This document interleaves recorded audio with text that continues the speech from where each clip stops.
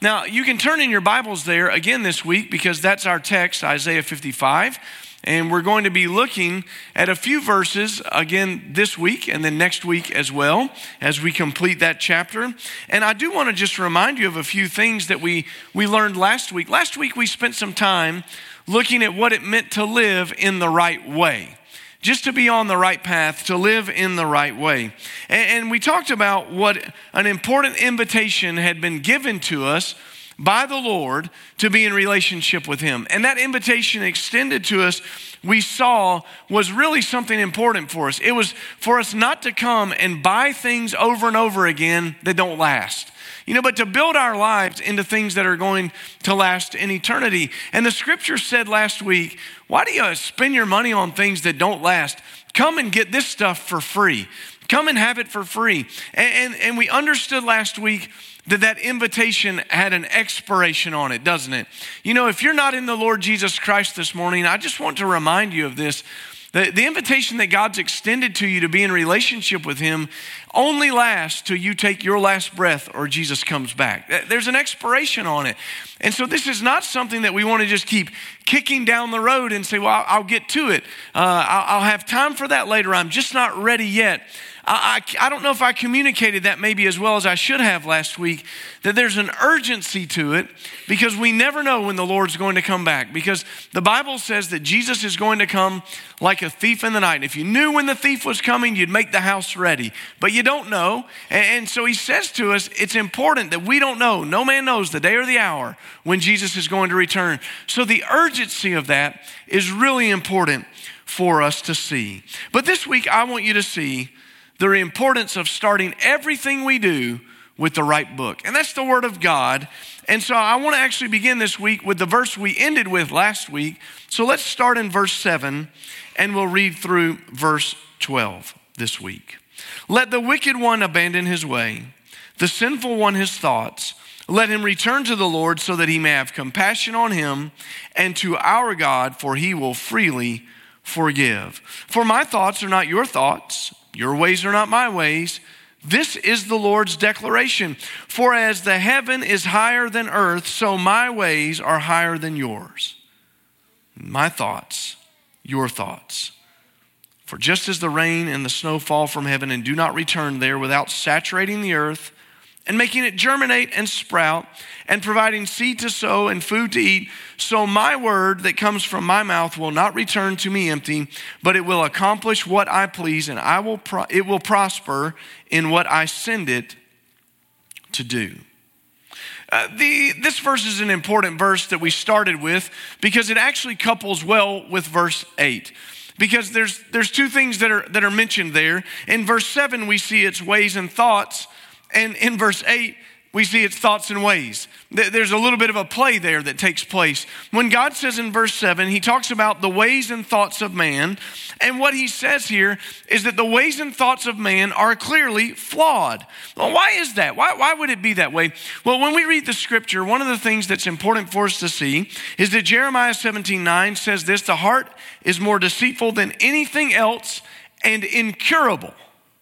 There's no cure for the wickedness of our hearts apart from Christ. Well, what it's saying there is that the best way that we think, our best intentions are flawed. And if we don't understand that, we don't understand what the scripture's saying here. And I think there's a verse from Psalm number 1 that really speaks to this that I want to read this morning. It says, how happy is the one who does not walk in the advice of the wicked, or stand in the pathway of sinners, or sit in the company of mockers. That's a great verse to think about. When we talk about the ways and thoughts of man, you see it there. It talks about the advice that you get. It talks about standing in the pathway and being in the company of those who mock the Lord.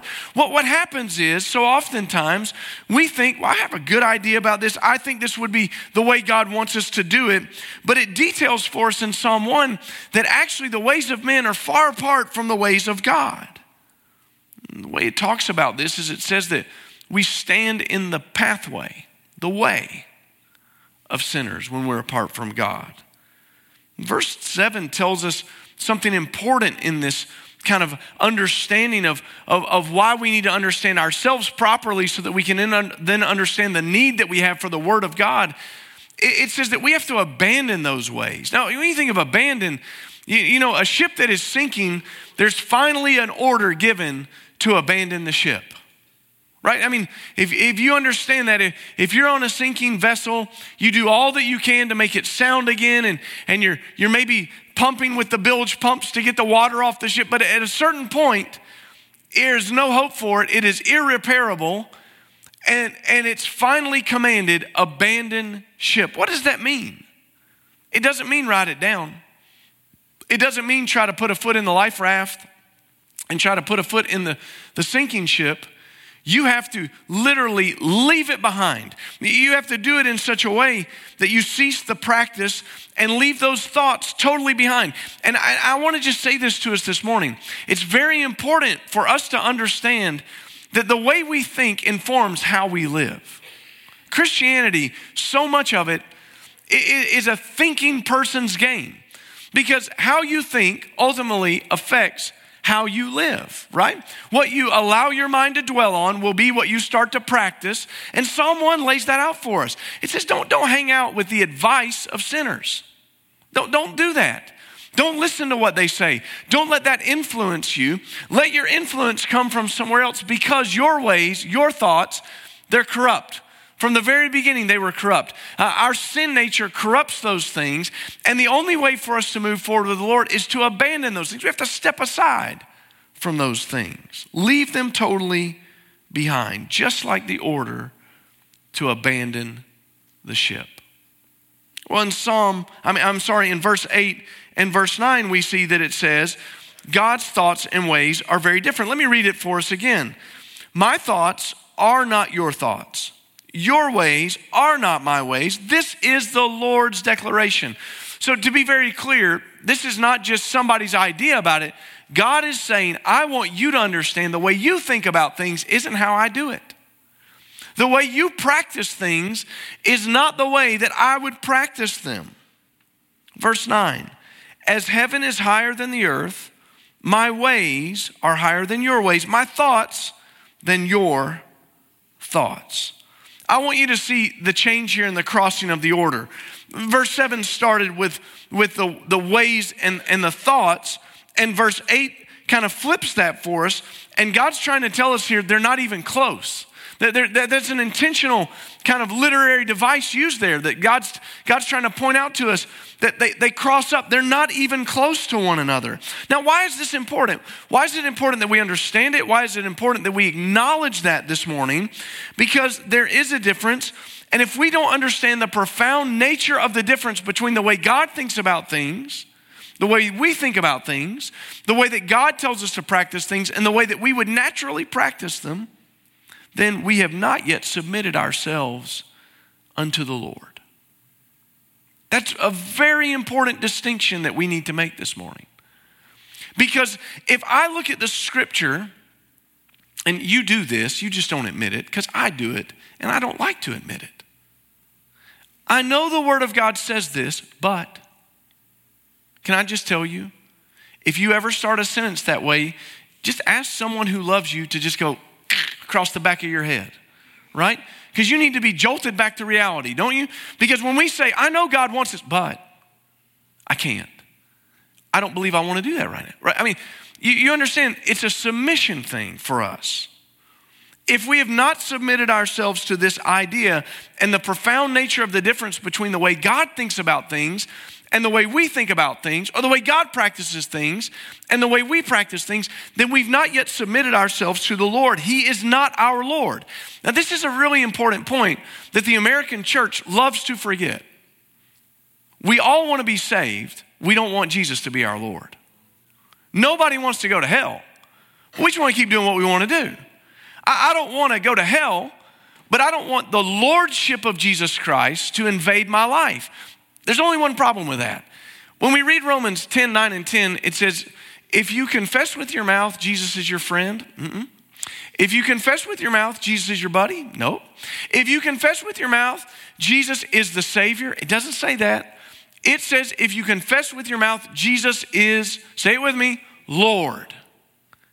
Now, that's a funny word, isn't it? Because we don't live in feudal times, and and I didn't say futile, feudal, meaning the lords and kings. So nobody around us has the title of, you don't call somebody Lord so-and-so anymore. We don't even understand what that means. For Christ to be Lord over our lives, he said that we had to come to him. Remember Matthew 5:5? Blessed are the humble. Humility starts that. We come to him humbly, and he is our Lord, meaning that what he says goes. So we submit ourselves to the lordship of Jesus Christ. Without the humility to be able to do that, we don't stand a chance.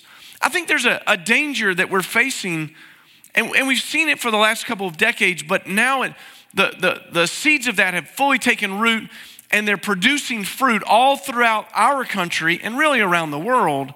And it's found itself in the modern church. And it's a remaking of God in the ways that we have not seen since the 1800s. And here's how it starts. And you hear this all the time. You hear it in the church. You hear it outside the church. But what scares me is that we hear it from pulpits. I don't believe in a God who would blank.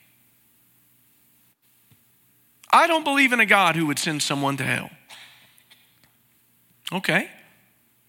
I'd like not to believe in that God too, but the God that we serve says that there's an eternal consequence for not being in a relationship with him. I didn't make that up.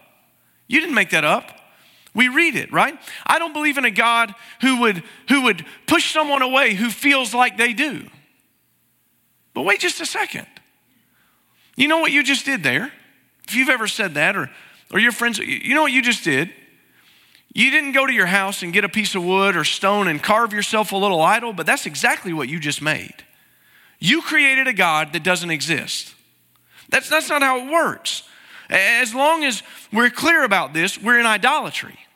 When we take a God that doesn't come from Scripture of how he's revealed himself to us, and we fashion that God into being something that we want to serve, now we're not in a lordship situation anymore, are we? We're the Lord. We're the boss. And yet the Lord says to us, the ways that you think about things, the way that I think about things is different than how God does it. God's ways are actually incomprehensible to man because they're immeasurable. And that's what he says. He says the heavens are higher than the earth. You can't even measure that where I'm at. You can't even fathom it. So we have no hope apart from God doing something for us. Now, I was thinking about this week, and I say this from time to time just to remind us of this, but you realize, of course, that there is nothing that has ever occurred to God. Think about it with me.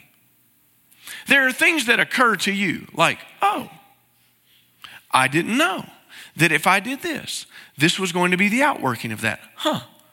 What a revelation. That doesn't happen with God, right? Because everything has its source, beginning and end with him. There's nothing outside of it. So if you have an idea that you're like, I think this is a really good idea, you better check it and see what God says about it. You better think about it because nothing has occurred to God. He's had it from the beginning. And our relationship to God is not one in which we dictate to him. I want you to think about this.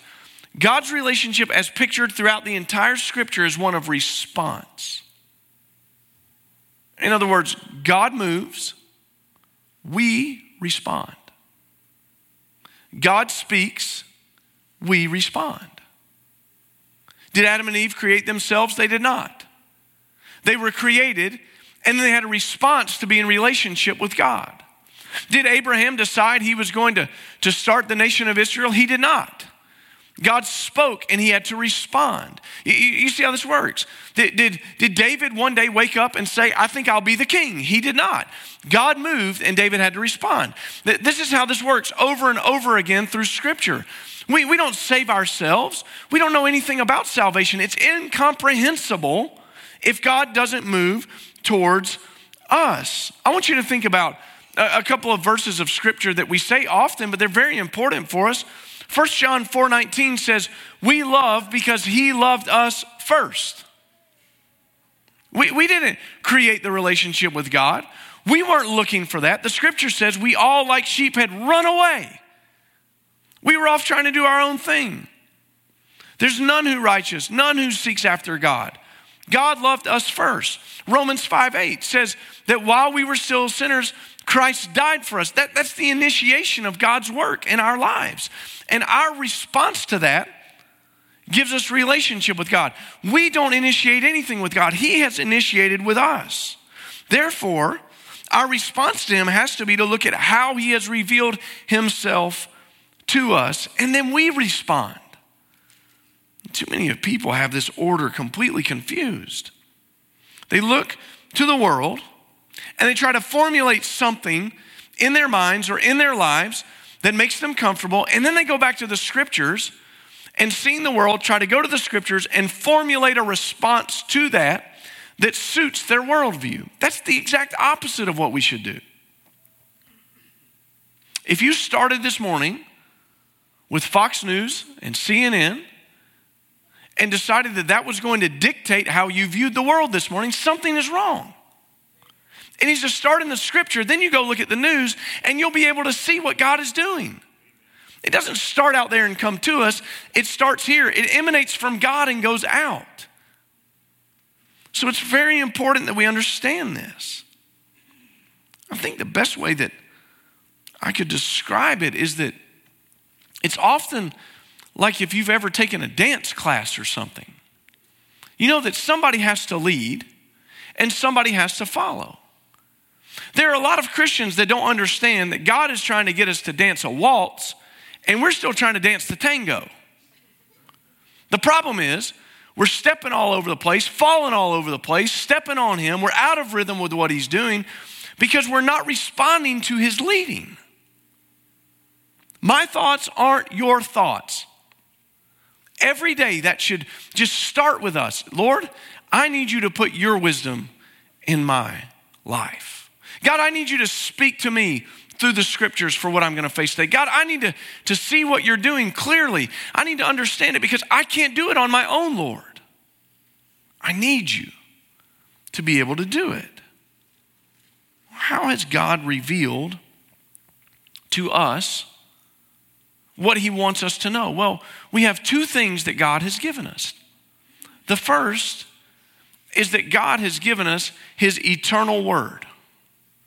And that word details some things for us about his eternal word. The second thing, that became flesh. John 1 says that we look to Christ and we see the word of God revealed in it. The word became flesh and dwelt among us. So we can look to the scriptures and we can look to the life of Christ. And as we do that, what we begin to do is we begin to see what God's heart is through those things. And the closer we draw to the scripture, the closer we draw to the life of Christ, his heart, we begin to understand how God has revealed himself, what God's purposes are for our lives, how God wants to use us. And so it starts with this understanding that we on our own are helpless to be able to do. We cannot understand it. God initiates. We respond. His thoughts higher than ours. His ways higher than ours. But I want you to see this third thing in this passage of scripture, and that's the effectiveness of the word of God.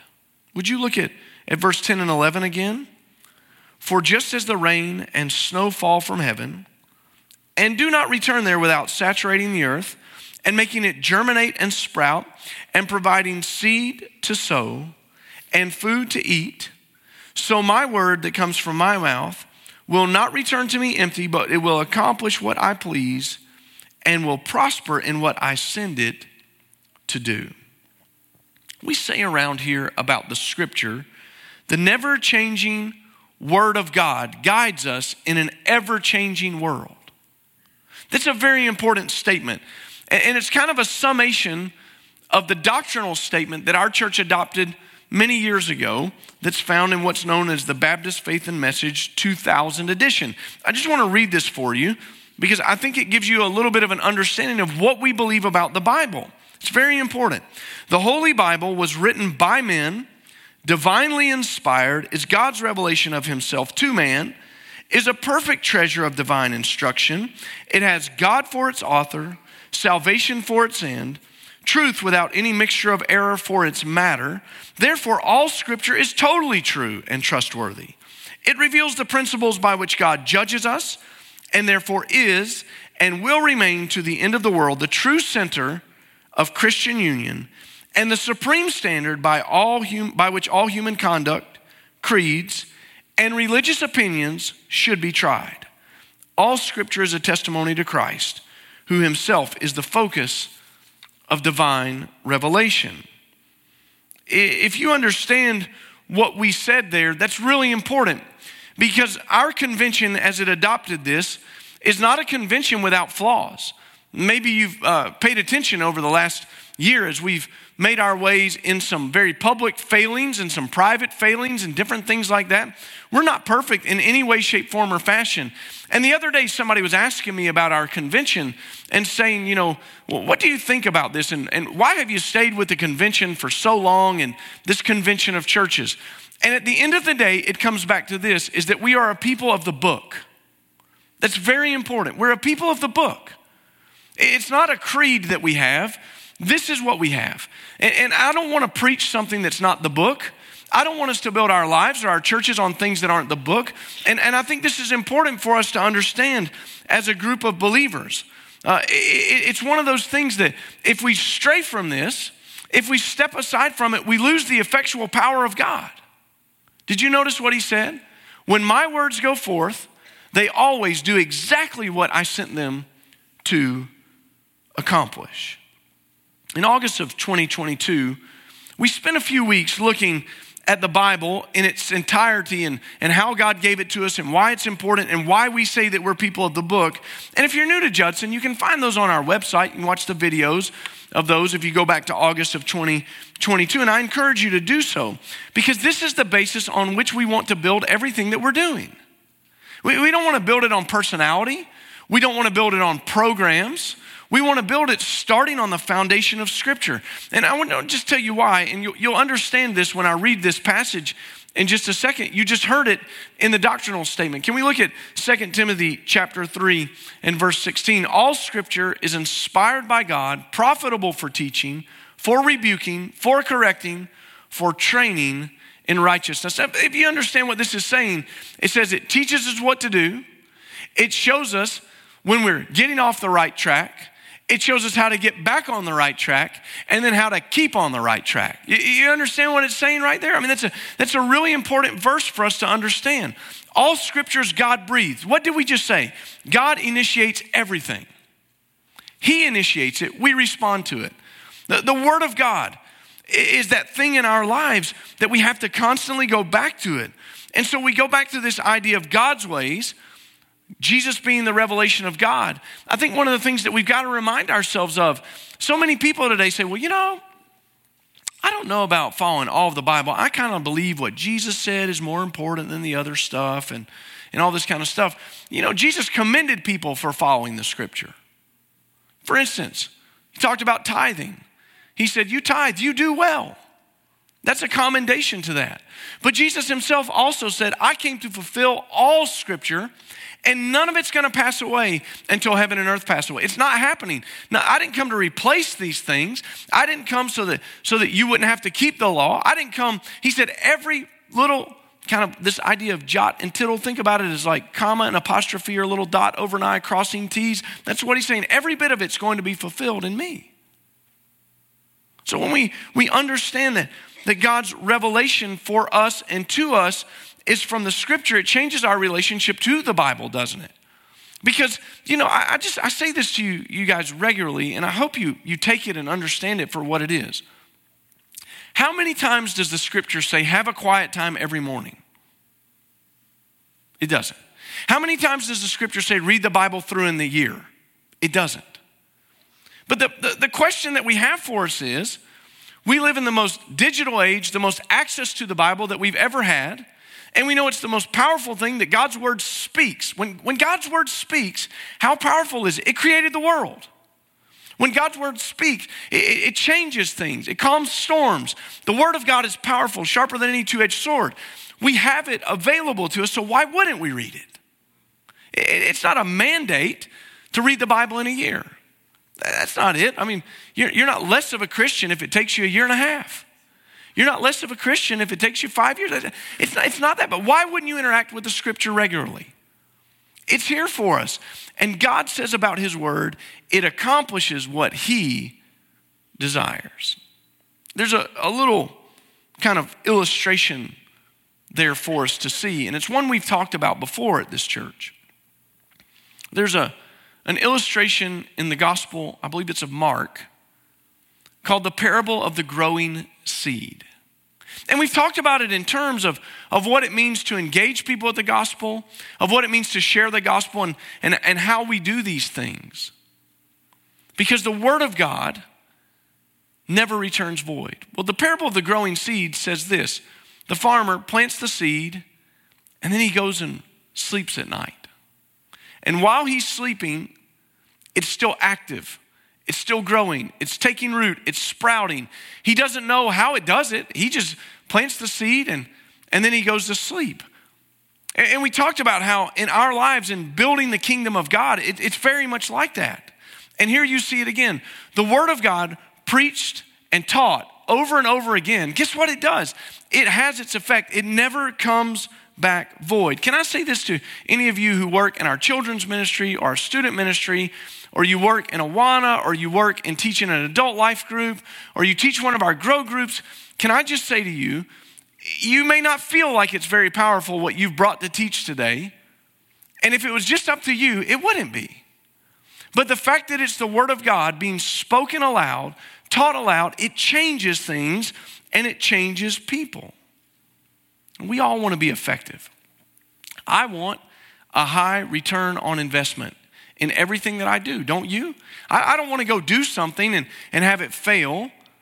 And here's a guaranteed return on investment. When we engage with the scripture, it says it will accomplish everything God intended for us in our lives.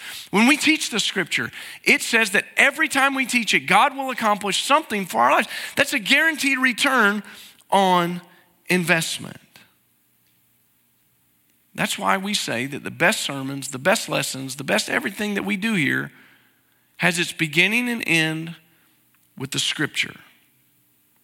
It's funny. Do you know that when I think that I've often preached one of my better sermons, you guys are silent on it? I mean, like when I think like, I did it today. Yeah. Pat myself on the back. Home run, definitely. I'll walk through the halls after the church. I'll go to my car. I'll start the next week. I don't get an email saying, Pastor, it really spoke to me. I don't get somebody to come pat me on the back and say, oh, really good job. I think there's something to that. Do you know when you guys come and speak to me? It's often the sermons that I hate the most, that I feel discombobulated, that I feel like I didn't really get what I wanted to across in that. I feel like I could have done better. I feel like, and I'll tell Kathy, I was like, it's a common conversation with us. She'll tell you that normally at lunch on Sunday, it's not unusual for me to go, that was terrible. That was awful. I didn't get what I wanted to accomplish. But it's those sermons that you guys will come up to me and say most often, the Lord really spoke to me. Why is that? Maybe it's because when we get out of the way and we allow God's word to speak, God does what he wants. Maybe the sermons that I think are so great are because I'm trying to get something across that I want. Maybe it's because I'm trying to shape something, or I'm trying to and I just say that to us to say that's a really important thing for us to understand. What we're using as our basis, as our foundation here, is powerful, it's effective. It does what God intends for it to do. I think that's an important thing for us to remember this week. We want to spend this year in the right way, building out of the right book, the basis for our lives and our ministries. And I want you to hear me say this. We might build a large crowd, but we can't build the kingdom. Only God's word can do that. Jesus said, I'll build the church. It's not that we can do it. We might build a crowd, but we won't build the kingdom. But we can be assured today that we're building God's kingdom every time we interact with the Word of God. And so I want to just challenge all of us today. Have you recently said, I know this is what the Word of God says, but have you recently said, I don't think I could believe in a God who would, you just fill in the blank. That's a humility issue for all of us. God initiates, we respond in obedience to say, sometimes I do not understand this, Lord. I don't have a clue why you're doing what you're doing, or I don't understand this passage of Scripture. It seems hard for me, Lord. It seems like a difficult thing for me to wrap my mind around, and I'm just going to have to trust that your ways, funny thing, actually are higher than mine. Your thoughts higher than mine, and I'm just going to have to, in faith, trust you. You know, it's funny. We mentioned this, but on the regular here, Hebrews 11, that roll call of faith, all of those people were called to do things that were very unusual, very strange, as God was leading, and they had to respond as God initiated in faith, not understanding it all, not having all the answers, not knowing how it would all work out, but just to say, yes, Lord, I will obey. Yes, you are the Lord. Yes, I am submitting myself to you. I humbly come and I give myself to you in this, Lord. What about us as a church today? I mean, you probably brought your Bible in with you. That's great. I'm glad that you did. Maybe like our home, you have a couple of different versions at home, and you have a Bible you read for your daily devotional, and one, I mean, and all that's great, but it's one thing to say we're people of the book. It's another thing for us to humbly live before the Lord as people of the book. This is the right way, building out of the right book, the Word. And as we see it and respond to it, you know how God blesses? It's when we're obedient. God doesn't bless so that we will be obedient. He blesses us when we are obedient. May that be true over our lives today. That the blessing of God comes down and God is pleased with our obedience and the lordship of Jesus Christ over our lives. And he does a remarkable thing in our lives this year, that does a remarkable thing in our church this year, because we're people of the book. Would you bow with me?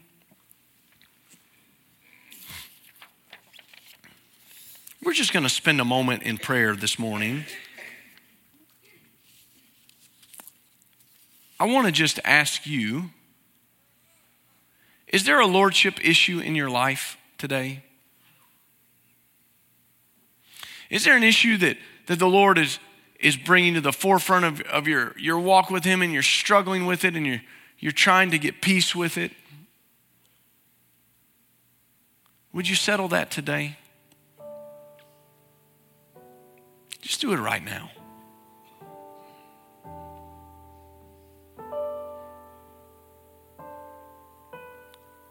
Maybe it's an issue of repentance.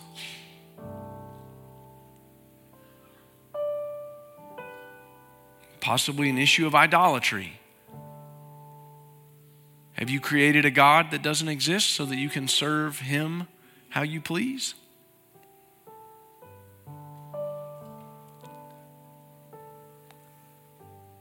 Maybe you've been on the fence about following Christ. You're not a believer. Nothing would please us more as a church than for you to give your life to Christ. We'd be so excited. And I do want to just remind you, the expiration date is tough to know because we don't know when we'll draw our last breath. We don't know when Christ will return. And I don't say that to try to talk you into a relationship with Christ out of fear, but just to know that he's extended the invitation should make you hopeful today and blessed. Would you receive him today? Father, we come before you and we confess that our hearts are wicked, deceitful. They're incurable apart from you. God, we ask you just to remind us today that you initiate and we respond. God, we ask you to speak to us today. We ask you to help us lay down our idols. We ask you, Lord, to help us abandon those things that don't need to be part of our lives. Lord, may we hear the call to abandon the sinking ship and to stand on the firm foundation that is laid for us in no other person, no other God than Christ. Jesus, we thank you for your work on the cross. We thank you that you have saved us with your death.